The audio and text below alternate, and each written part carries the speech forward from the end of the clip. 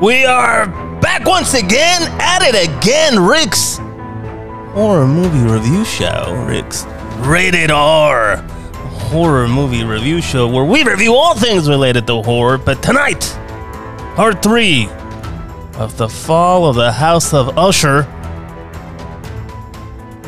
Murder in the Rue Morgue. What does tonight's episodes have entail for us? Do we have demons? No demons. Demonic possessions, perhaps, are in order tonight. Ghosts. Apparitions. Possessions in general. What's in store for us tonight? Let's find out. Tonight's episode, part 3 of The Fall of the House of Usher, as I just mentioned. And I'm going to be very honest with you. I know what you're going to say. I can tell already. Can you?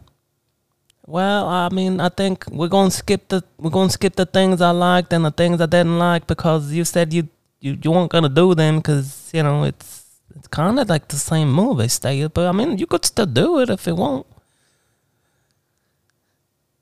Yeah, we'll just mention them along the way. Let's just jump right into this one and not delay the inevitable.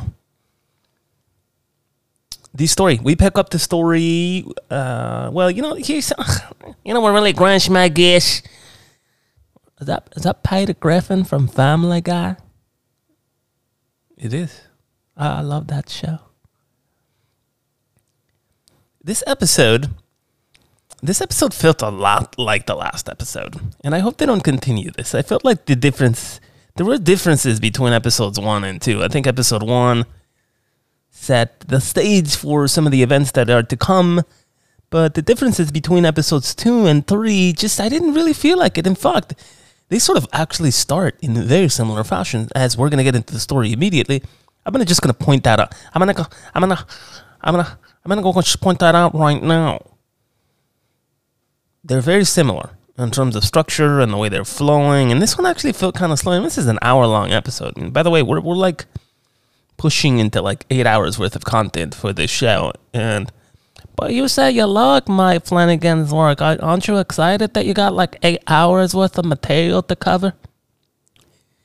Normally, I would be excited. And not that I'm not excited. I think there's a lot of story to be told. But I'm going to be honest with you. I just didn't feel like this episode. Well, you know what? I'm just going to come out and say it. The wrong sister died.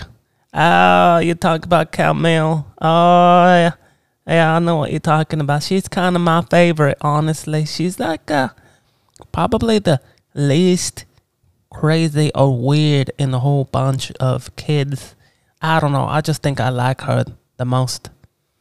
Yeah, I agree with you. So the wrong sister died. And I'm a little disappointed because now, you know, that character is not going to be, apparently not going to be in the rest of the show. But it is what it is. Anyway, let's get into the story. So there's another flashback. And now you're familiar with Roderick.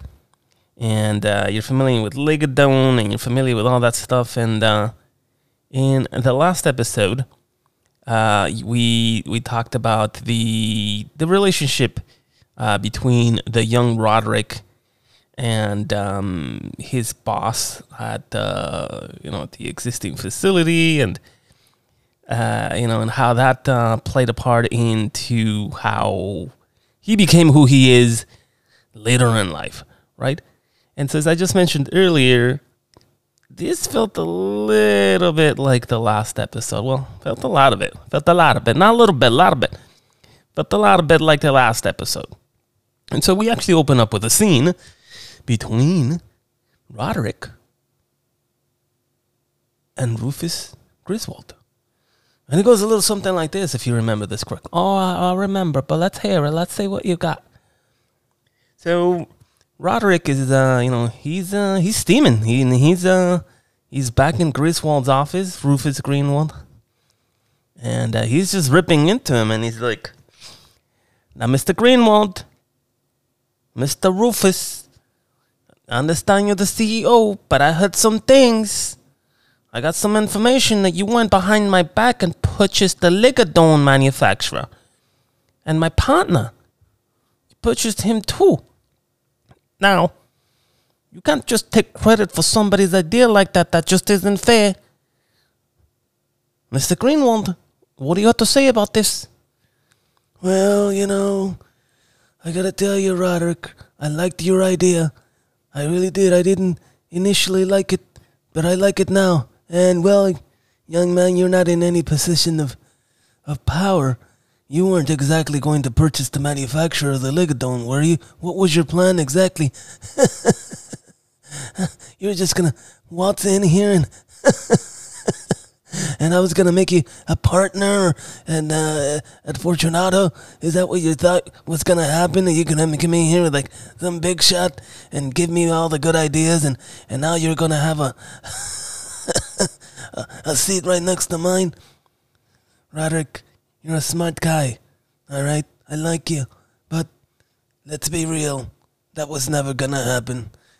And this goes on, and we won't get into too much of a detail because I felt like the relationship is very well covered in the last episode. But essentially, Griswold is now telling him that he bought the company that manufactures Ligadone, and the chemist who came up with the idea has no right over the medication, considering he works for that company, and the company now owns the entire process of making the medication and owns the formula for making the medication for Ligadone. And now because Fortunato purchased that company, now it's all part of Fortunato. And in the very least, he offers Roderick, a small token of his appreciation for what he calls words. Now, usually, young man, Mr. Roderick, nobody's gonna give you anything for just a few words, but because I'm such a great guy, and because I really respect you and your family, on your mother's side anyway. She's Italian, isn't she? My mother? Yeah, she's full Italian. She's Sicilian. What does that got to do with anything anyway? Oh, nothing. I just appreciate I'm Italian too. So actually, I don't think he says that. I don't think. Are you sure this is accurate? Maybe a little bit. Maybe we're going into uncharted territory here and adding things to the story that weren't exactly there. But again, this wasn't exactly the most exciting episode. I felt like we're just rehashing things that we already saw. But anyway, and they go on. And I like you. So here's what we're gonna do. We're gonna give you a $500 check just for bringing me this to my attention, this Ligadone thing, and well, now don't be angry, young man. Mr. Rufus, I just don't understand. Why such disrespect? What have I ever done to deserve such disrespect? I came in here on the David daughter's wedding and I bring you a gift the way that you're supposed to. Now hold on just a second. Did you just bring up my daughter? I don't have a daughter, and it's not her wedding day anyway. What are you saying, Rufus? I'm sorry, what are you saying, Roderick? I'm confusing myself because of all the crazy things you're talking about. Roderick, I've had enough of you. Here's your $500 check, and I'm going to move you to the 10th floor so you're a little closer. You know what? It's not all bad news for you. You get $500. You go home, get your girl something nice, and, maybe we keep corroborating, you and I. And that's how it went. He sort of gave him, a finder's fee for the Ligadone, which was supposed to be his idea, Roderick's idea, and changed the entire future of Fortunato. And it sort of did because, well, now they own it.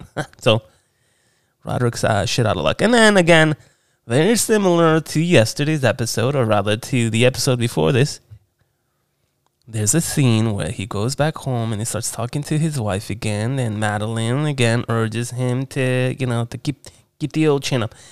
Now, Roddy, you gotta keep that chin up. That Griswold, he played you fool. He played you like a fiddle.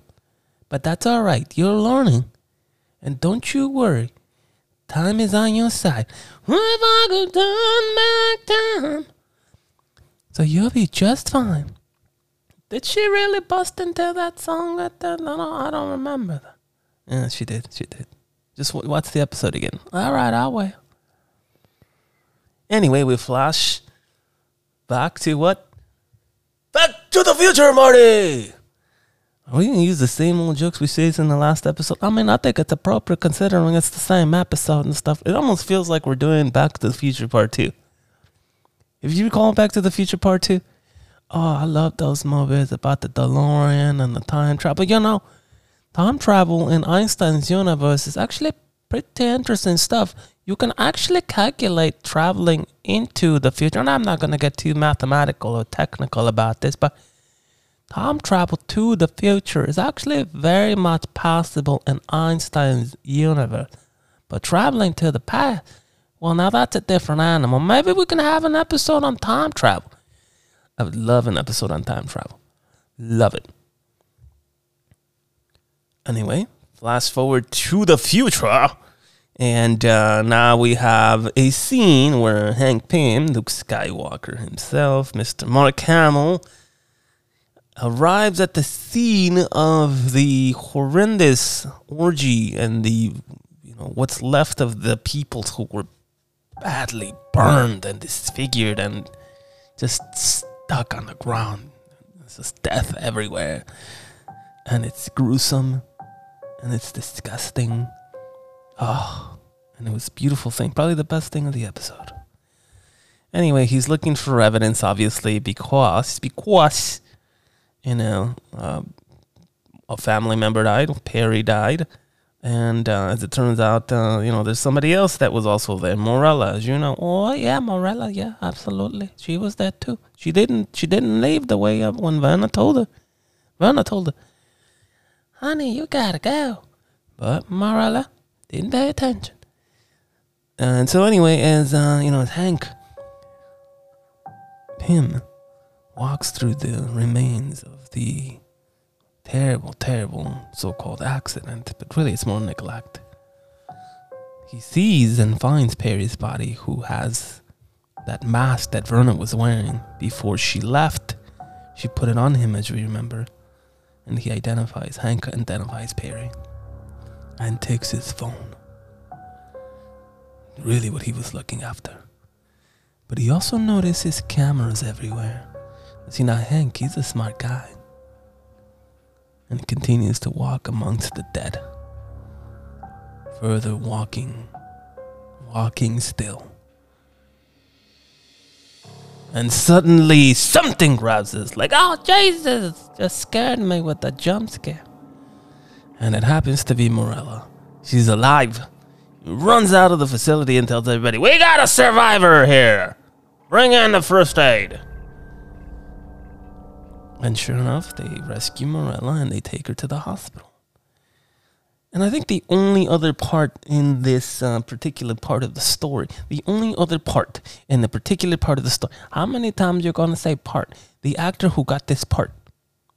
Oh boy, you're just going to keep using that word. No, I won't. I'll stop. The only other important thing to point out here in this scene is that it leads to a visit. Well, once Morella makes it to the hospital, her daughter, Lenore. Lenore, quote the raven, Lenore. Daughter Lenore shows up to the hospital to visit, and there's Frederick is there. I think Hank was there. Maybe it was Camille. I don't recall. Anyway, she asks to visit her mother, and her mother's in this amazingly protected room. She draws the curtain, I should say. Boy, you really want to make sure you use the correct verbs and words when you speak, don't you? Well, we must try. Draws the curtain open, curtains, plural. Draws the curtains open, and she sees her mother there, or what's left of her anyway. No skin, bandaged up, recovering, thankfully. Physically, at least. Oh, I see what you're hinting at. She's gone lost her mind, don't you think? Wouldn't you? I think so too. I think maybe I just wish I would have just, kicked the bucket, to be honest. Well, I don't know. I don't think so. Life is life, man. Well, you got a point there. Anyway, Lenore is drawing the curtains and sees her mother, and her mother's bandaged up. And her mother begins to lucid is the best way that you can describe it. Starts taking the bandages off. And what you see, and you barely see this, but you see her disfigured face and arms and body, and it's disgusting. And obviously, because of the chemicals that weren't actually acid, as we find out later, Roderick explains this soon enough. But she's definitely disfigured and not well mentally at this point. We continue. Another scene with Dupont. Was that French gentleman? It's Dupont, absolutely.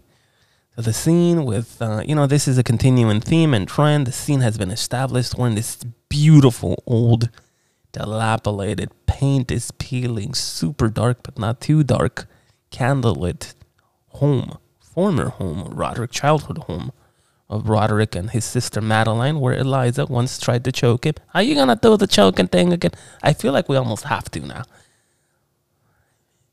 Where Roderick was choked by his mother, Eliza. Oh, Mom! Oh, Lord! You're choking me again. You might as well just get it over with. Oh, Lord, I'm choking. I'm dying. Oh, I can't breathe. And it's a conversation, again, between Roderick and the U.S. Assistant Attorney General, if I'm not mistaken. Somebody correct me on that. It's one of the listeners. I think I keep getting that wrong. Oh, the listeners will correct you. There was a comment the other day about the red blood on that Insidious movie from somebody. They said that you said that he painted the red door, but he actually didn't paint it. He cut himself, and then the blood painted the red door. I read that comment too. Listener, if you're out there, we're reading your comments. Anyway, it's Roderick and it's Dupont, and they continue to talk about, the deaths of the children and how this could have been prevented. This particular one, Perry's death. And this is where we find out, in fact, that it wasn't acid. It was some chemical byproduct of something that they were using to create, medication or something that's Fortunato. They deal in dirty stuff. And it was a byproduct. And the reason it was up there in tanks is because way too toxic to get rid of it under normal circumstances, if I'm not mistaken. And the plan was to demolish the building and eventually used the demolition of the building as a front for getting rid and disposing of these super highly toxic chemical byproducts of the procedures that they were using for the procedures that they were performing. Boy, that's real vague. Man, they're sort of vague about it, honestly. And this is where, that chemical byproduct was tied into the main line by somebody's uncle's uncle. No, what is this? Somebody's cousin? What did Roderick say? I think it said cousin 3 times. He's like, somebody's cousin's cousin. Is that you, Roderick? I think so, yeah. I'm not great with the voices. I'm going to be honest with you. All right, well, that's cool. Not everybody is. I know. I mean, I could try again. I'm going to give it a shot. All right. I think, it's just getting worse. Never mind. I'm just not going to do it. All right, that's fine. Don't worry about it. Anyway, this is where Roderick reveals that, that the chemicals were there because they didn't get rid of them. They were supposed to. They wanted to avoid. It wasn't that they couldn't get rid of the chemicals. It was the fact that, they carried hefty fines and potential legal action against them. So they just hid them, essentially. And this is what wound up killing Perry and deforming Morella. And then there's this scene here further on. I like to put these scenes together because they're few and far between. You only see this like 2 or 3 times. But there's this huge dialogue that I actually found kind of annoying, to be honest. Dupont says something along the lines of, the old expression with the lemons and things. Oh, when life gives you lemons. That's right. Dupont's like, or actually Roderick's like, well, when life gives you lemons. And Dupont immediately answered, yeah, Mike lemonade. Yeah, that's right. He immediately answered with that. But of course, Roderick goes on this giant diatribe of, the things that you must do before you make the lemonade. You call the Kardashians. You put it up on the Instagrams, the X, the Facebooks. You write a movie about it. It's trending with the hashtag. People wear it. Lime is the new diamond. The new scent of the century is lime. All perfumes smell like lime. Beds are lime-colored. The TVs are green lime. Limes win an Academy Award for the Best Picture about limes. And then, and only then, do you make the goddamn lemonade, Dupont. Yeah, he's really where it is when real. I mean, we get the point, you know. You make a profit before they make the lemonade. I get it. Yeah, that was the point. Anyway, fast forward to another scene now where Camille, our favorite character, Camille, everybody. I love Camille. More Camille, please. Where Camille and the family are putting together some kind of plan for using Perry's death as sympathy. Remember, they're still under investigation by the U.S. government. They're still being sued for all the wrongdoing that Fortunato has been, allegedly guilty of. Oh, that's right. That's still happening, isn't it? That's right. And because Camille is head of a PR firm, she's trying to spin. This is the word. Spin. Yeah, spin me round, round, baby, round, round. Wow, you know that, huh? Yeah, I mean, I like music too. And they're trying to spin this, story of their brother Perry into something sympathetic that could potentially help them win the favor of the American people during their trial of their dirty drug business empire at Fortunato. And Roderick determines that he doesn't really want Camille to do this. He wants somebody else to do this, someone from outside. That might have been Hank. I don't remember what they call it. But, it's either Hank or Roderick. And they're trying to determine, or rather they're saying that somebody outside the family should take care of this. It should be the internal family PR firm. But Camille says otherwise. And Camille wins the favor of Madeline. And because Madeline has a lot of pull in this family, I mean, essentially she is the Fortunato empire, honestly. She's the brains behind the operation. I think the Roderick is, he's close, but I think Madeline is the person who's really, pulling the strings and really making things happen behind the scenes. Anyway, Madeline gives the go-ahead, and Camille starts putting together a campaign to seek empathy for the... oh, my God, you forgot the name of the family? I did. Oh, my God. What's the name of the family? Do you recall? Yes, it's called Usher, the House of Usher. Sorry. And so the point is that they're seeking... empathy while their trials. And this is classic stuff, like you're being sued by somebody, so you want to garner up as much sympathy from the public as you can. And now they're going to use Perry's death to garner up that sympathy. And that's kind of it. So she wins Madeline's approval and goes ahead and does it. One of the first things she needs to do is prepare the family to make statements. And because her brother, Jesus, what's his name? One of her brothers, I think it's Leo. Yeah, Leo. Leo is the gaming mogul who actually doesn't make any games. He just pays other people to make games. This was was clearly stated. That remind you of anybody? You mean like that, like some CEO that just kind of buys a company and they pretend like they're really smart, but like all the smart people are doing it? Yeah, exactly like that. Do you know anybody that likes? I mean, I kind of do, but should I say it? Absolutely, you should say it. Have no fear. This is our fucking show. I mean, he reminds me a little bit of Elon Musk. I mean, that dude just buys company and then just runs them to the ground. I just read that, they might take away the X now. It's called X now. Twitter's called X. I mean, they lost billions of dollars by changing the name to X. I mean, I don't know. I'm not some genius billionaire, I guess. I don't understand, but... now they're going to take away potentially X out of Europe because they don't meet regulations or they're under some regulatory investigation, a lot like Fortunato. And to avoid it, they're just going to take away the X from Europe. Well, isn't that an interesting parallel, huh? I guess that's very close, even with the regulatory stuff, yeah. Well-written show. But anyway, in order to prepare Leo for the upcoming interviews that he must be doing, again, for the press campaign, full press campaign to garner up support for the family, she goes to visit Leo, who, by the way, is super drugged. I don't know if he was already on drugs by the time he got there, or she got there, but he's definitely always using a ton of drugs, and it's emphasized quite clearly. So she gets there, and I'm not going to drag this scene. She's preparing him, and, they start to sort of bond a little bit, and they're actually talking about their family and how they were both kind of bastard children, and when they finally met Roddick and how old each other was. And it's just kind of, honestly, Anyway, in the midst of all of this, there's a scene later where Leo...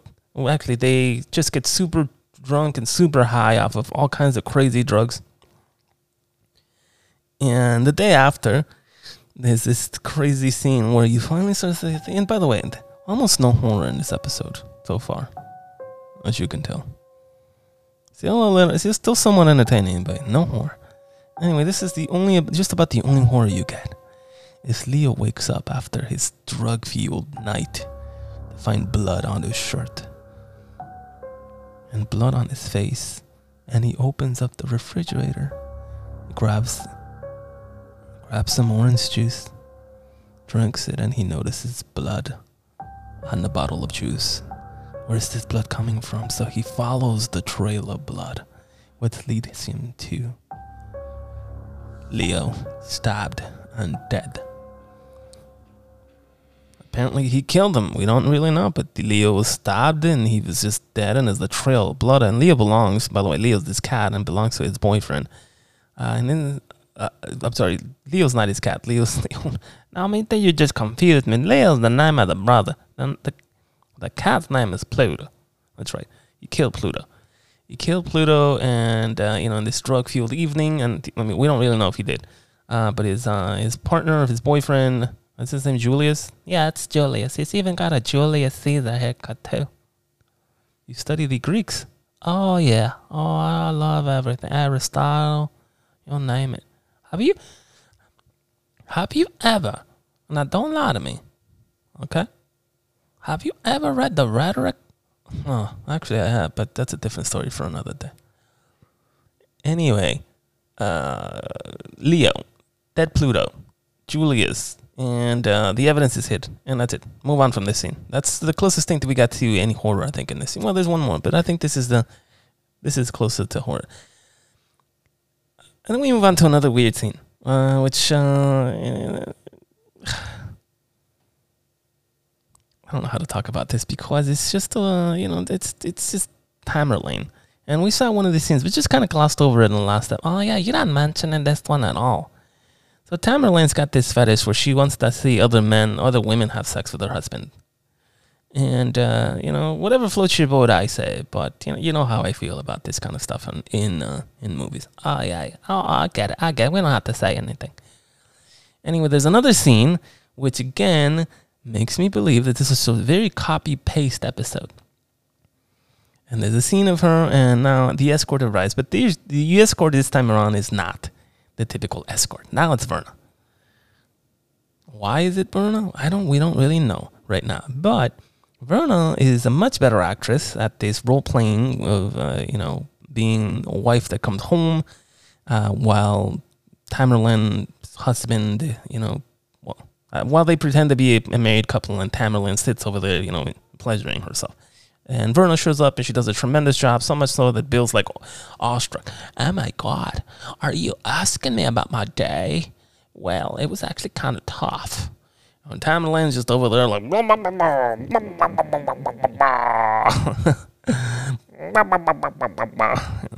and making weird faces and like slouching on her chair like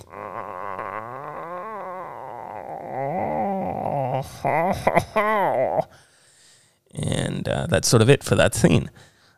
But then we move on to, I think, the most important thing of the episode here. There's a scene where Camille is trying to figure out who the mole or the rat is in the family, and she suspects that it's Victorine, right?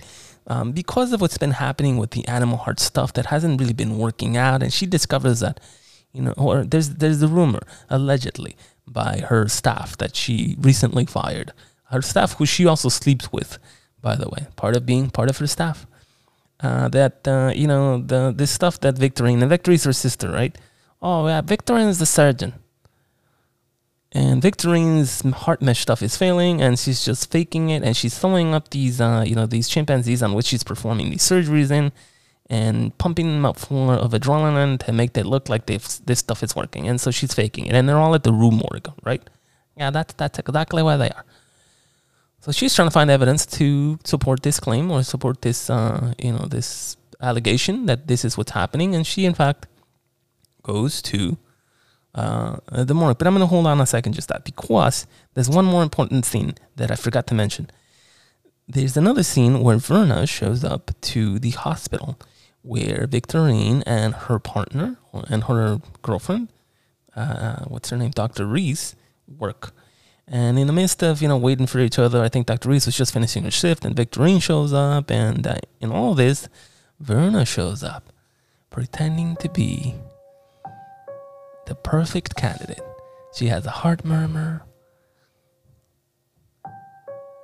She needs this mash that she clearly has no idea about. And of course, Victorine pounces on her. Oh dear, tell me more about your heart troubles. Oh, don't you worry, dear. Don't you worry that you just missed Dr. Ray's. I know exactly where she is. As a matter of fact, I will take the paperwork and put it on the top of her desk so that you will be the first person she sees when she's good and ready to start seeing patients again. Don't you worry, love. I'll take care of you. I'll make sure that everything's all right with you. And Verna's like, wow, you're so nice. I appreciate that. Thank you so much. And of course, what she's really doing is she wants to be, or rather, Victorine wants Verna. Well, she doesn't know who she is yet. Verna doesn't know, or rather, Victorine doesn't know who Verna is yet. Verna is scheming at this point. Verna's the raven. She knows what she's doing. So Victorine thinks that this helpless woman is going to be the first candidate for the human trials that they've been wanting to do. And she schemes, and that's where that's left. So she will become the first test subject for the heart mesh that they're developing. If you recall from the last episode, Roderick has Catacil, which this heart mesh would potentially help alleviate and solve. Okay, and Victorine's working on that, but every single time that they think they're going to make a discovery or something useful in the heart mesh, they fail, and the chimpanzee dies. Or at the very least, they get locked up in a room morgue and pumped up full of adrenaline. Adrenaline, that's right. And now we finally move on to the end game of this episode. Camille is investigating these claims by hate interns, as I just mentioned, that the heart mesh is failing, and the evidence of these chimpanzees being trapped and being kept alive and pumped full of adrenaline is at the Rue Morgue. And she goes up to the Rue Morgue, and her 911 Porsche Carrera. Do you like those cars? I love how I love cars too. The most important part of Infinity Pool was the cars. Right, the Infinity Pool. But go on with this one, go on. Right. And she reaches the Rue Morgue and she enters the facility, and guess who's sitting there? That's Verna. That's right. Verna is posing now as a security guard, warning her and asking why her and Victorine were not closer. They could have been powerful together. The two bastard daughters of Roderick teaming up against everybody. Them against the world. Them against the Fortunato Empire. But she chose not to. They chose to be adversaries instead. And as she's walking, the door refuses to open, and Verna tries to warn her not to go in there, where these chimpanzees are pumped up full of adrenaline. But she proceeds and she plays her card. She plays her rich woman card. She plays her Karen card. You better open this door, because if you don't, I'm gonna call your boss. You make so little money, and I'm just gonna record. I'm gonna call the police on you. Okay? Where's your manager? You know that I make more money just by standing here and talking to you than you do in your entire life. Now open the door. And Verna's like, fuck it. I'll open the door. And Verna opens the door. And Camille enters, and she sees what she was looking for. She sees the chimpanzees pumped full of adrenaline, scars everywhere, in just horrendous condition. Chimpanzees looked kind of sad. Yeah, they did, but you know what? They were not real. That was just real good CGI, which, kind of makes me a little more at ease, considering they were not real chimpanzees. Me too. I thought about that too. And she's wondering, and she's taking pictures, and continues to take pictures, and she walks towards the end of the room, and all of a sudden Verna walks in and jumps as a chimpanzee. Looked rather odd, don't you think? Oh, she totally jumped like a chimpanzee would jump, and I think that was a dead giveaway. What was supposed to happen? Yeah. So she jumps on the table and again continues this dialogue of how she shouldn't be there, and essentially trying to warn her, right? Anyway, end game. Verna is not actually Verna. Verna is the chimpanzee that escaped, and as soon as Camille points her phone up to this escaped chimpanzee and snaps a photo, the chimpanzee snaps and rips Camille's face off. Face off. And that's the end. Camille's dead. And we find out the next day her Porsche 911, a beautiful white Porsche 911, still in the parking lot. And now Camille is the second victim in the fall of the Usher empire. Now it's Perry, now it's Camille, and probably Victorine is next. I don't know. I haven't seen the next episode, but we'll find out. But that's it. That's it for tonight. A rating. I felt like this was a copy paste. What do you think? I mean, they were adding some interesting things, I think. But, I kind of agree. I just, not enough new material. For copying paste, we're going to give this episode a 6 out of 10. Not the worst thing I've ever seen, but also not the most original one. If you're still here listening, we really appreciate you stopping by on another exciting episode of Rick's Horror Movie Review Show. Rick's Rated R Horror Movie Review Show, where we review all things related to horror. But tonight, The Fall of the Usher Empire, Episode 3, A Murder in a Rue Morgue. Thank you so much, and until next time, have a great night.